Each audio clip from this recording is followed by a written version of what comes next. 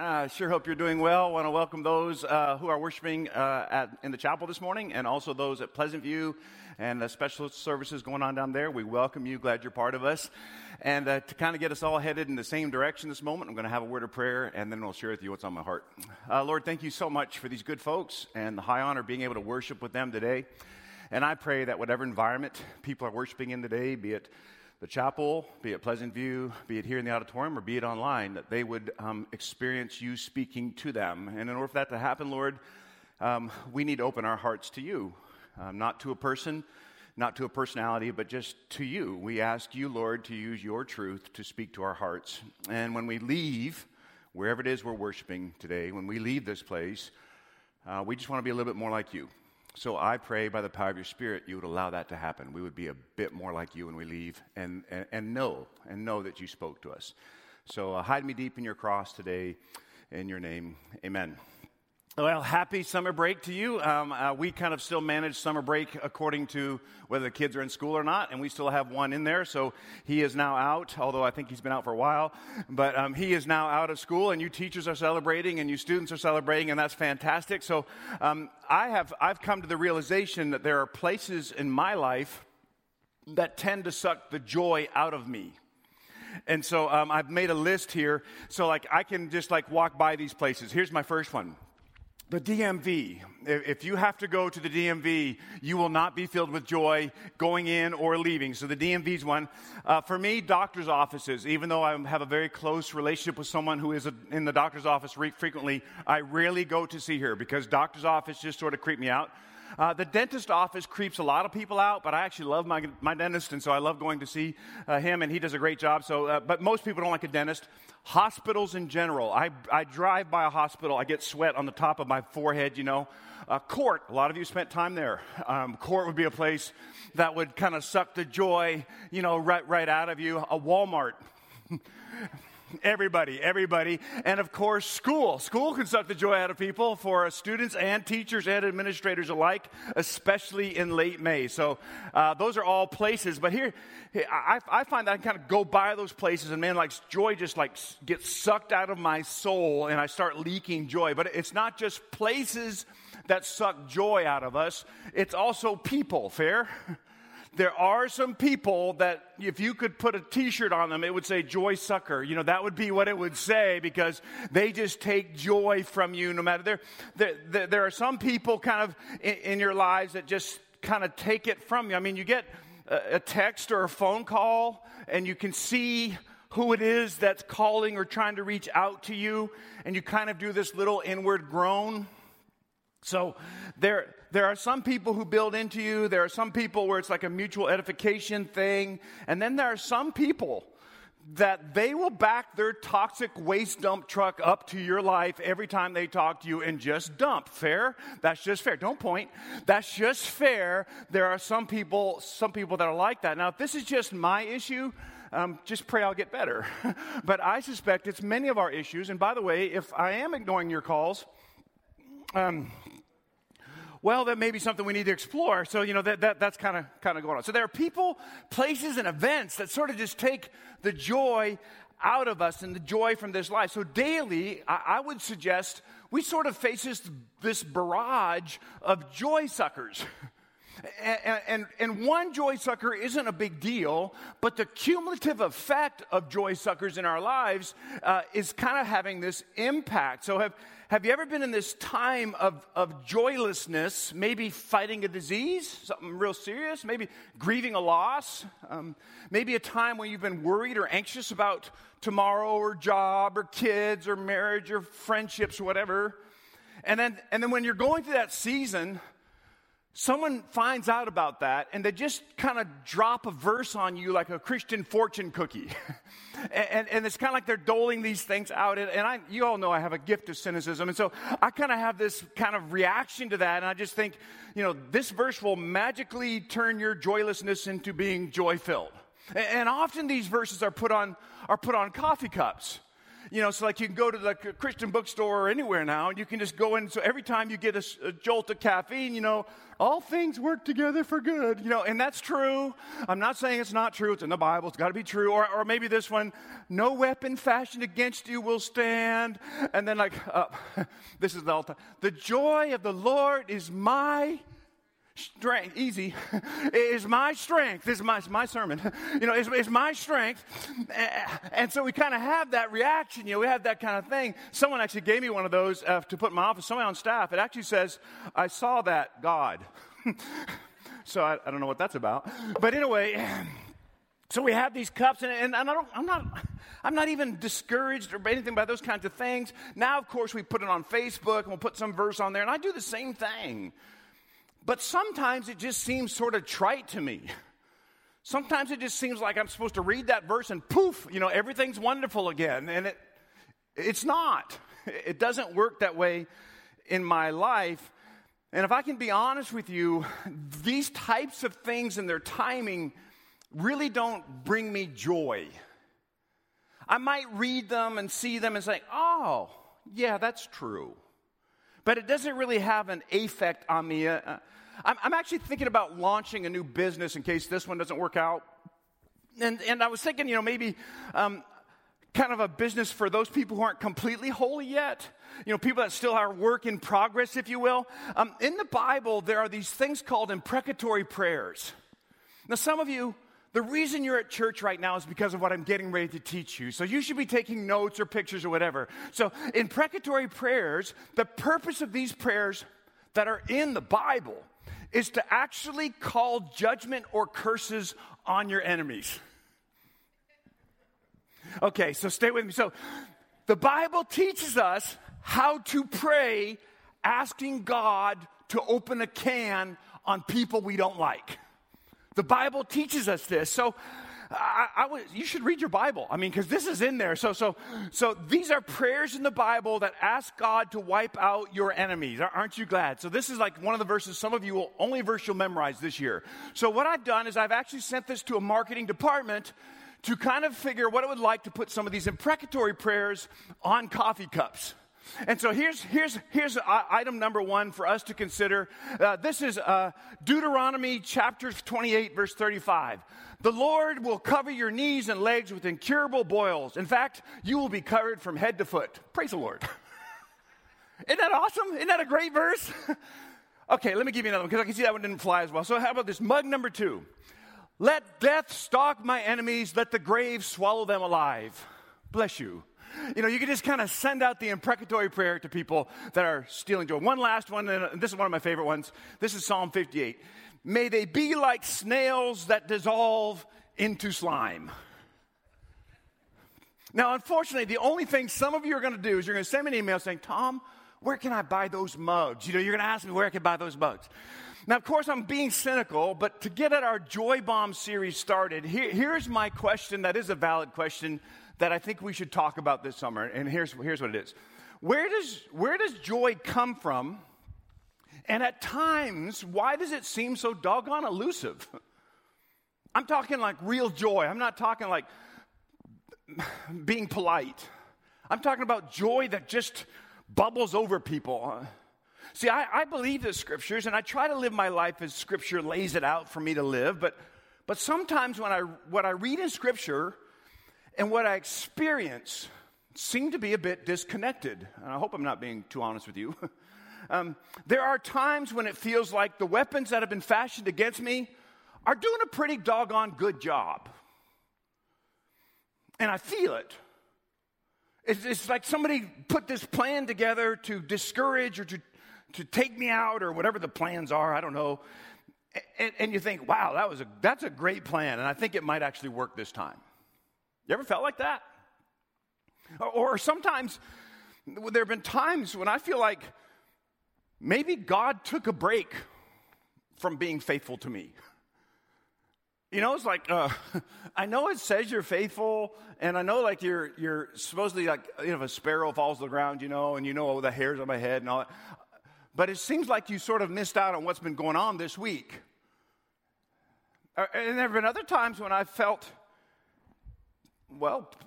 pretty weak, even discouraged, and I don't know, maybe a little low, and I read something like the joy of the Lord, and that's nowhere on my horizon. I'm just being honest with you. So either there's something incredibly dark and wrong with me, which is a possibility, or there's something I don't yet understand about God's joy and me and how we relate. So there's this small book in the New Testament, and we're going to spend some time there this summer. I'm excited about this.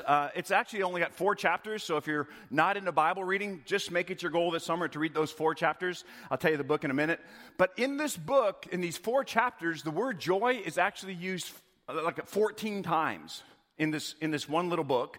And the book is often quoted in championship circles. If you see somebody win a fight, or you see somebody win a game, or win a championship or whatever, and the competitor will look into the camera and they're smiling ear to ear, filled with joy after just winning, and they'll say something like, I can do all things through Christ who gives me strength. And quoting those words is kind of ironic in that moment because of the context those words are written in. Do you understand what I'm saying? It's almost like we quote those words at the wrong times. We quote them when everything is up and to the right, but the words were actually written at a whole different period in time for the author and the people that received the letter. One of the cool things about the book we're studying is we actually have the backstory to this book. And the backstory is written in Acts chapter 16. Paul arrives in Philippi. Philippi is this Roman colony, which means there would be no Jewish synagogues, no Jewish tradition, nothing like that. It's a Roman colony, no synagogue. So while Paul is there, he has to find a place to pray. So on the Sabbath, he asks around, where do people go to pray? And he finds out they go out of the city, down by the river. And so he heads out of the city, goes down by the river to pray. And there he meets this lady named Lydia. And Lydia is a businesswoman extraordinaire. She deals in the selling of purple cloth, purple material kind of thing. So Paul meets her and ends up sharing Jesus and this gospel message with Lydia. And while that's going on, she and her members of her family accept this message of Jesus, and she asks to be forgiven for her sin, and then her and her whole family are baptized into this new faith.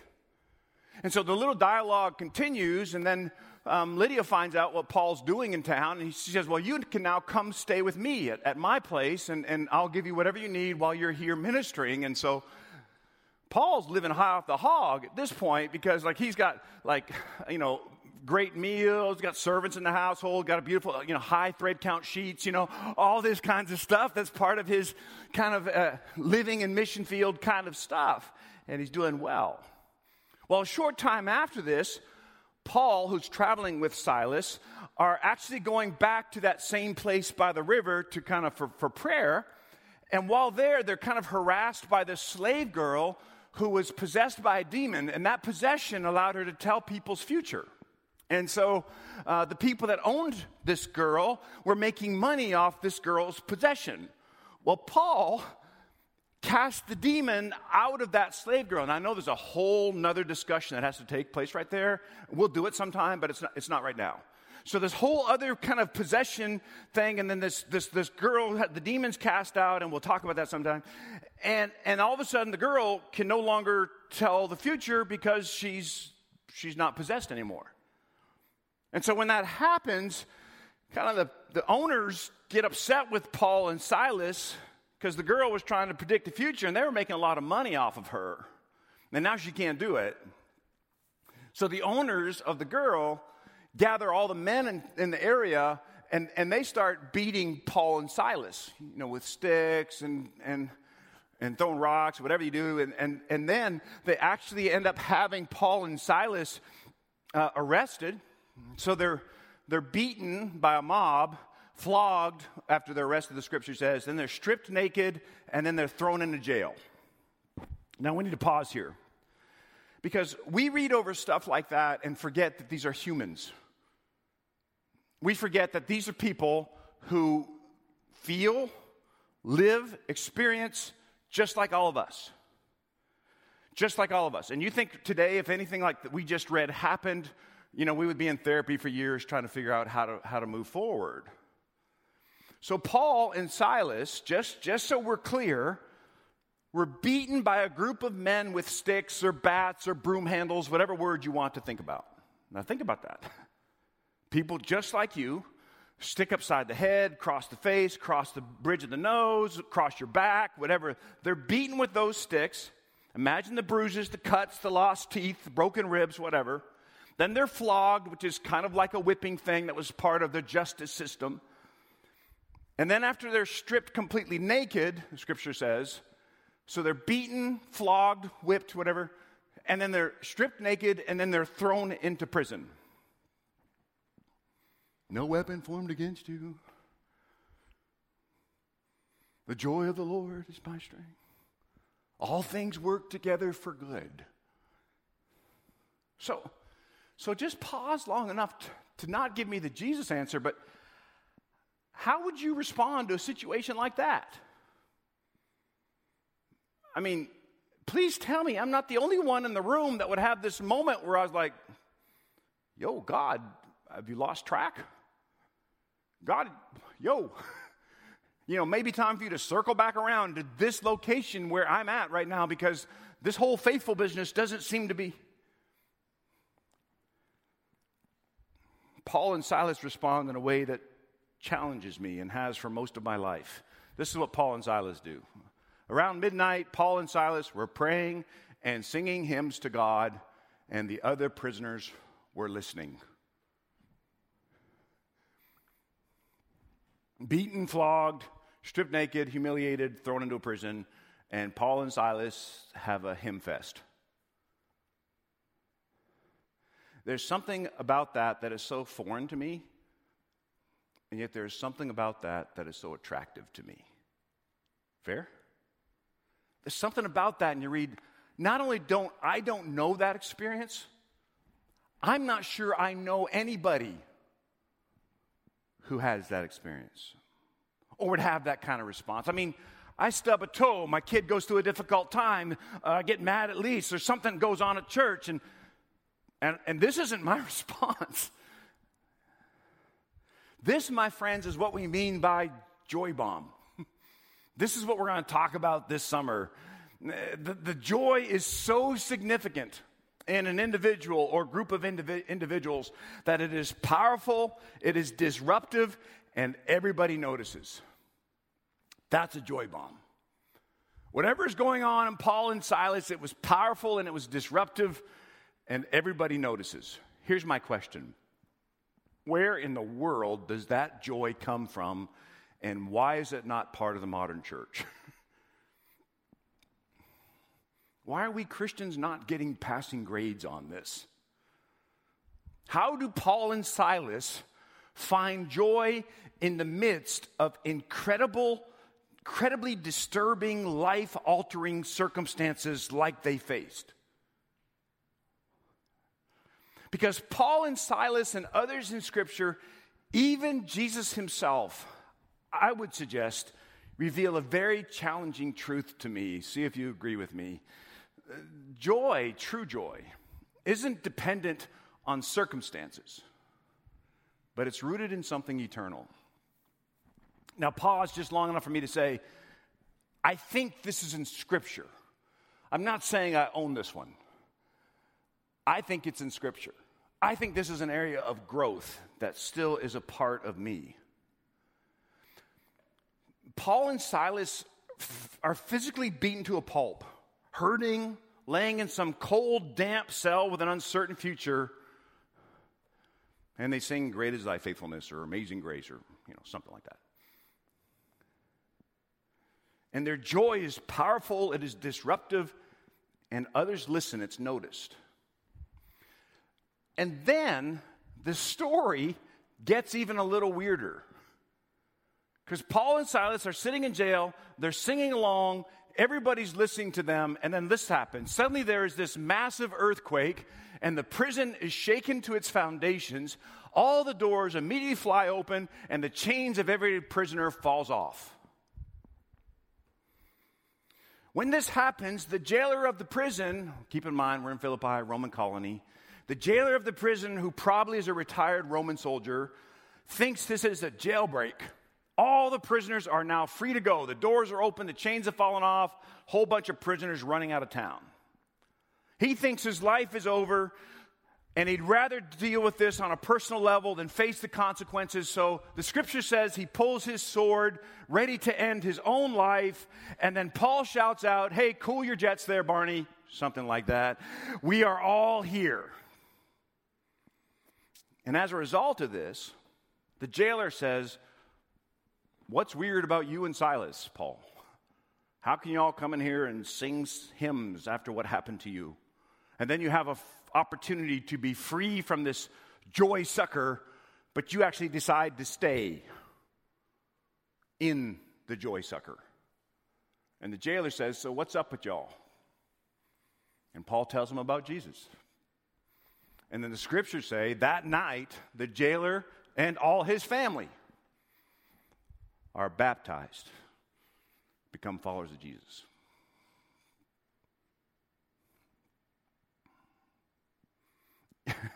You know the irony of all this? You have now met the three main characters that will plant a church in Philippi. Lydia, a slave girl who used to tell people's fortunes, and a jailer who used to be a Roman guard. God will use these three people to plant the church in Philippi. About 10 years later, after all this happens, Paul writes a letter back to the believers, the jailer, Lydia, and slave girl, in Philippi. And we actually have that letter in our scripture, which is amazing. So imagine the church at Philippi gathering much like this church might gather today. And we're gathering because rumor has it in the community that the Apostle Paul has actually written a letter that will be read today. So everybody gathers to get in because they don't want to miss what Paul has to say. Keep in mind, this was a great time because there was no email, no text, no Facebook. So you actually had to talk to people face to face. So this is a wonderful time in human development, and we all get together, we're all in this place, and they pull the letter out from the Apostle Paul, spiritual father to many of them that were part of the church there in Philippi. And all of a sudden, the person who's getting ready to read looks across this congregation that's built, and there's the jailer, and maybe the slave girl, and then maybe Lydia, and he starts this way. "Paul and Timothy, servants of Christ Jesus, I thank my God every time I remember you. In all my prayers for all of you, I always pray with joy." How would that fly over you? How would that impact you? Joy, why? Because of the partnership in the gospel from the first day. And everybody in the room has these little memory trips about the first day. "Oh yeah, I was selling that purple cloth down by the river. Oh man, I was chasing Paul and Silas around, telling people's future, being abused by owners. I was supposed to be watching the prison. I think because of your partnership, thank my God, with joy, gospel from the first day until now, being confident of this, that he who began a good work in you will carry it on to completion until the day of Christ Jesus. Why do you think Paul used that phrasing to the church at Philippi 10 years later? I mean, out of all the things he could have written, why did he use that phrasing? I mean, he could have said, "I hear great things about what y'all are doing. You're feeding the hungry and you're caring for the poor. Your church is growing." But right out of the gate, he says, "I remember you with joy." Why? Because of your partnership in the spreading of this gospel. And remember you with joy because he who began a good work in you. What do you think was going on in Philippi that prompted Paul to write the letter? See, I've been on this road for a while of following Jesus, and many of you have as well. Do you think maybe Paul had heard Lydia and the slave girl and the Roman guard that things were... Do you think that just because the slave girl and Lydia and the Roman guard had Jesus, everything was now hunky-dory in their lives? Do you think they got on the Jesus bus and all of a sudden everything is cared for and we smile off into heaven? Do you think that's what was going on? Because, once you're Bible people, you become like fairy tale people. Christians never have bad days or bad seasons. Christians never get sick, never get disappointed, never grieve, never get confused, never get betrayed, never feel anxious, never feel depressed. Or do you think Paul knew that maybe Lydia, maybe Tom, maybe Steph, Bill, Susie, and Walt could actually still have some tough days ahead of them even after saying yes to Jesus? Here's a question, even if you don't believe.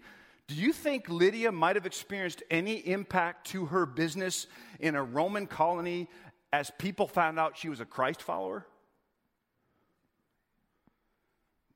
This is the same group, you remember, that actually killed Jesus. Do you think the slave girl had any issues that she would have to work out in her life? Do you think maybe she had some bad memories and histories and perceptions and difficulties of trust that she would have to work out? That you can't just sprinkle a little Jesus on and it's all going to be fine? Do you think that the Roman guard had any difficult days being employed by Rome and then people hearing that he's now a follower of Jesus? And what about us? Do you have days? Please tell me you do. Do you have weeks, maybe even seasons? Anybody else even have years? When the struggle seems like it's more real than the promise?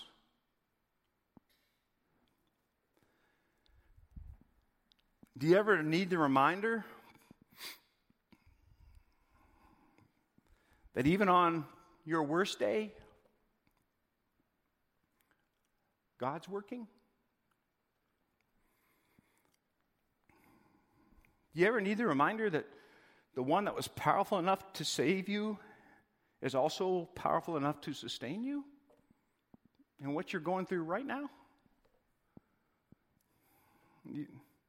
You need the reminder that the one's powerful enough to start the work in you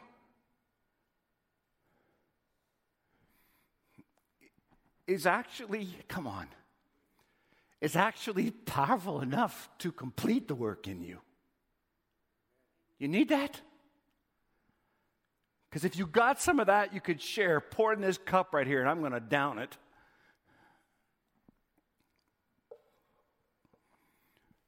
John Ortberg writes this: the test of authentic joy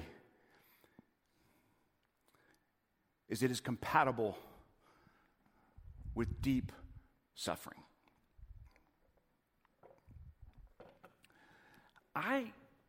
I would suggest that Paul knew the good people in Philippi would get discouraged in their faith.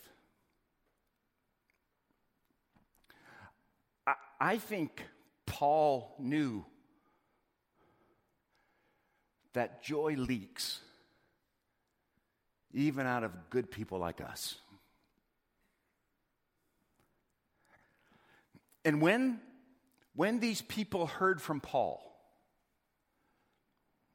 they were hearing from a guy that they all knew had experienced suffering. He wasn't a TV preacher that everything was always great and people sent them money. But this was a guy who they all knew was an ordinary dude. But he'd actually experienced like shipwrecks and beatings and jail and prison. In fact, the letter he's writing right now is written from a prison to this church. And this happened in their midst. So when they read this letter, they're all looking. Hey, do you remember when Paul, you remember? They arrested him and Silas. Do you remember that? And the Roman soldier overhears maybe. He says, oh yeah, I was there. That was the day me and my family followed Jesus.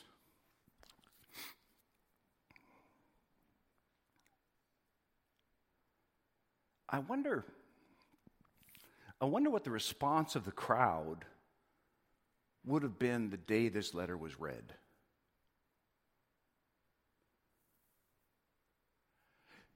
Even more, I wonder if the crowd would have been bowled over when they got to verse 21 of Paul's opening remarks.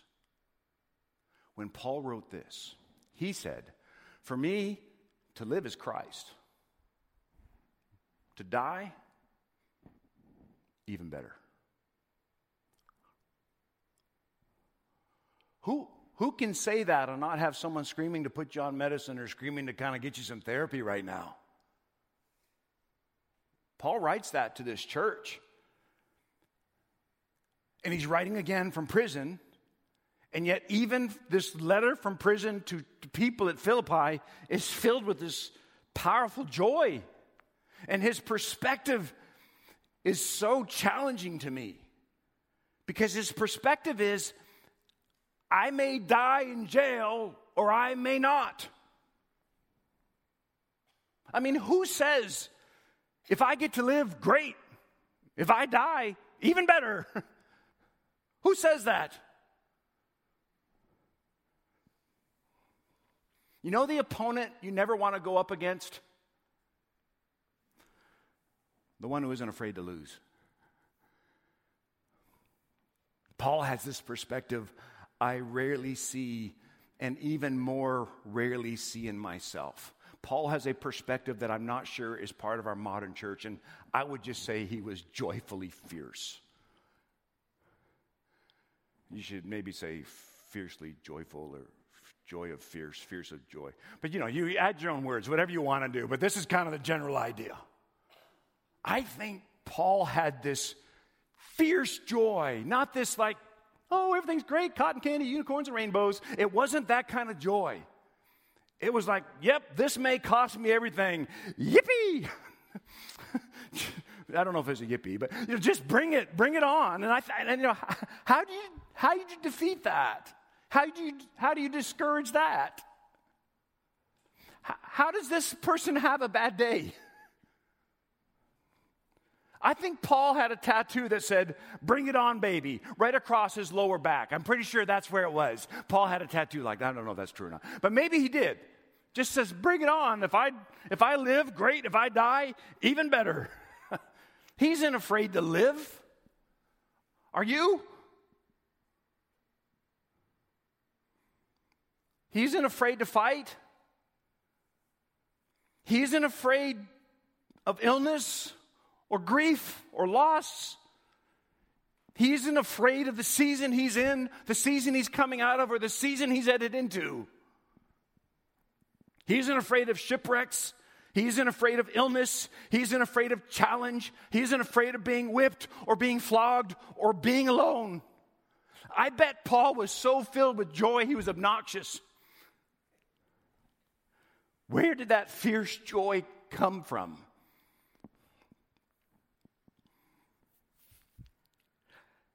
I wonder if he got it a bit, at least from Jesus, because that seems like the right answer in church. Maybe from the followers of Jesus. Do you remember what Hebrews 12 says? I'll remind you. Let us fix our eyes on Jesus, the author and perfecter of our faith, who, that is Jesus, for the joy set before him. Now, make sure you follow this. This is leading up to Easter moments, people.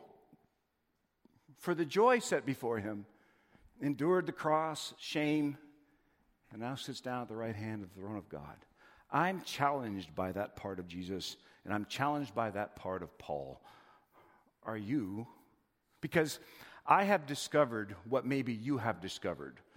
Joy based on circumstances is so stinking hard for me to manage, and it's impossible for me to control, but I'm trying desperately to do both.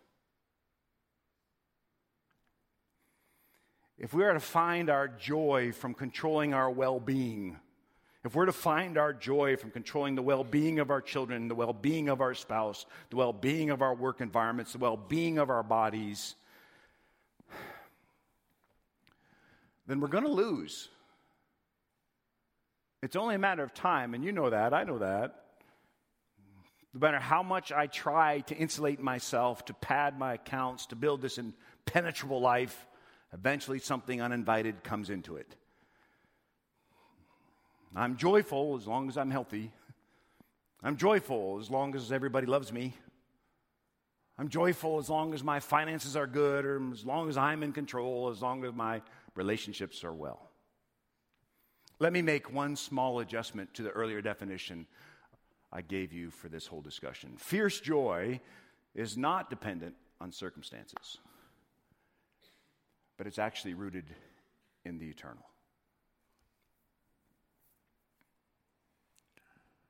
So this summer, I want to invite you to journey with me in this. Not fake people, joyful people. People like Paul, people like Jesus. I'm not asking us to become coffee cup Christians. But what if fierce joy is something God desires to give us, to build us in? Paul's perspective, to live is Christ, to die even better, that literally translates, living is Christ to me. And I'm grasping at this truth. I'm trying to find every little nuance that might have an impact on my own heart and life. And there is something about this part of Paul's character that produced this fierce joy in his life, and I'm attracted to it.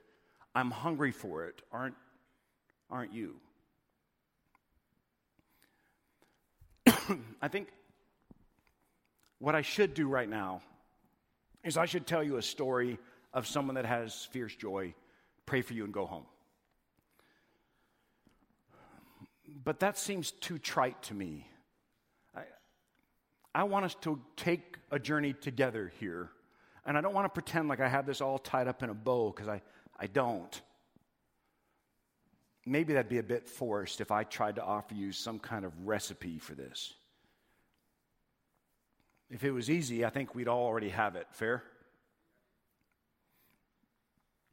But maybe I can offer a perspective as we do summer together in the Alive community. Living is Christ. Death is even better. I'm not sure about the whole death thing. I'm not even sure I want to have that discussion right now. So maybe we should let God kind of carry the death thing for a while, but we can look at the living part, and maybe that's something we could impact today. So I've written down this question and then a simple application point for our takeaway today. What am I doing that only makes sense because of Jesus? And go do more of that. I thought that would bring more joy to the room. It didn't seem to have a lot of joy in you people. You're still kind of like, so what am I doing that only makes sense because of Jesus? And what do you say we do more of that? Because here's what I know about you.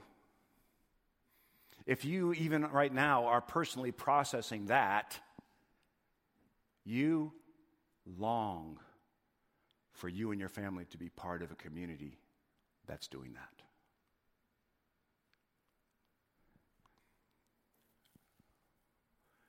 This is a great way to live, an even better way to die. So, what are you doing that you're relentlessly seeking the face of God in your life? Do more of that. What are you doing where you sacrificially serve other people like Jesus? You should do more of that. What are you doing that would invest in this next generation of people? Do more of that. What are we doing in a hopeless society and culture, it seems, to extend hope to people? We should do more of that. Whatever you're doing, it only makes sense because of Jesus. Let's do more of that as we go on our journey together this summer. Lord, thank you so much for your love and your goodness and your joy. Oh man, Lord, no matter how many times I read your scripture, the challenges come rolling in fresh and new, and I'm so grateful for that. I'm grateful, Lord, that you never leave us where we are, but you're always shaping and molding and teaching, empowering us to become more like you. And Lord, let it be said of the Alive community, that is a fiercely joyful group of people. Let it be said for all those who walk out of the doors of an Alive worship environment today, man, they got some joy up in that place. And Lord, on a very personal level, as we all walk with you wherever we are, some have walked with you for a long time, some are just starting, some are exploring. This week, as we live our lives, may this simple kind of rubric be used. Whatever I'm doing because of Jesus, I want to do more of that. In your name, amen.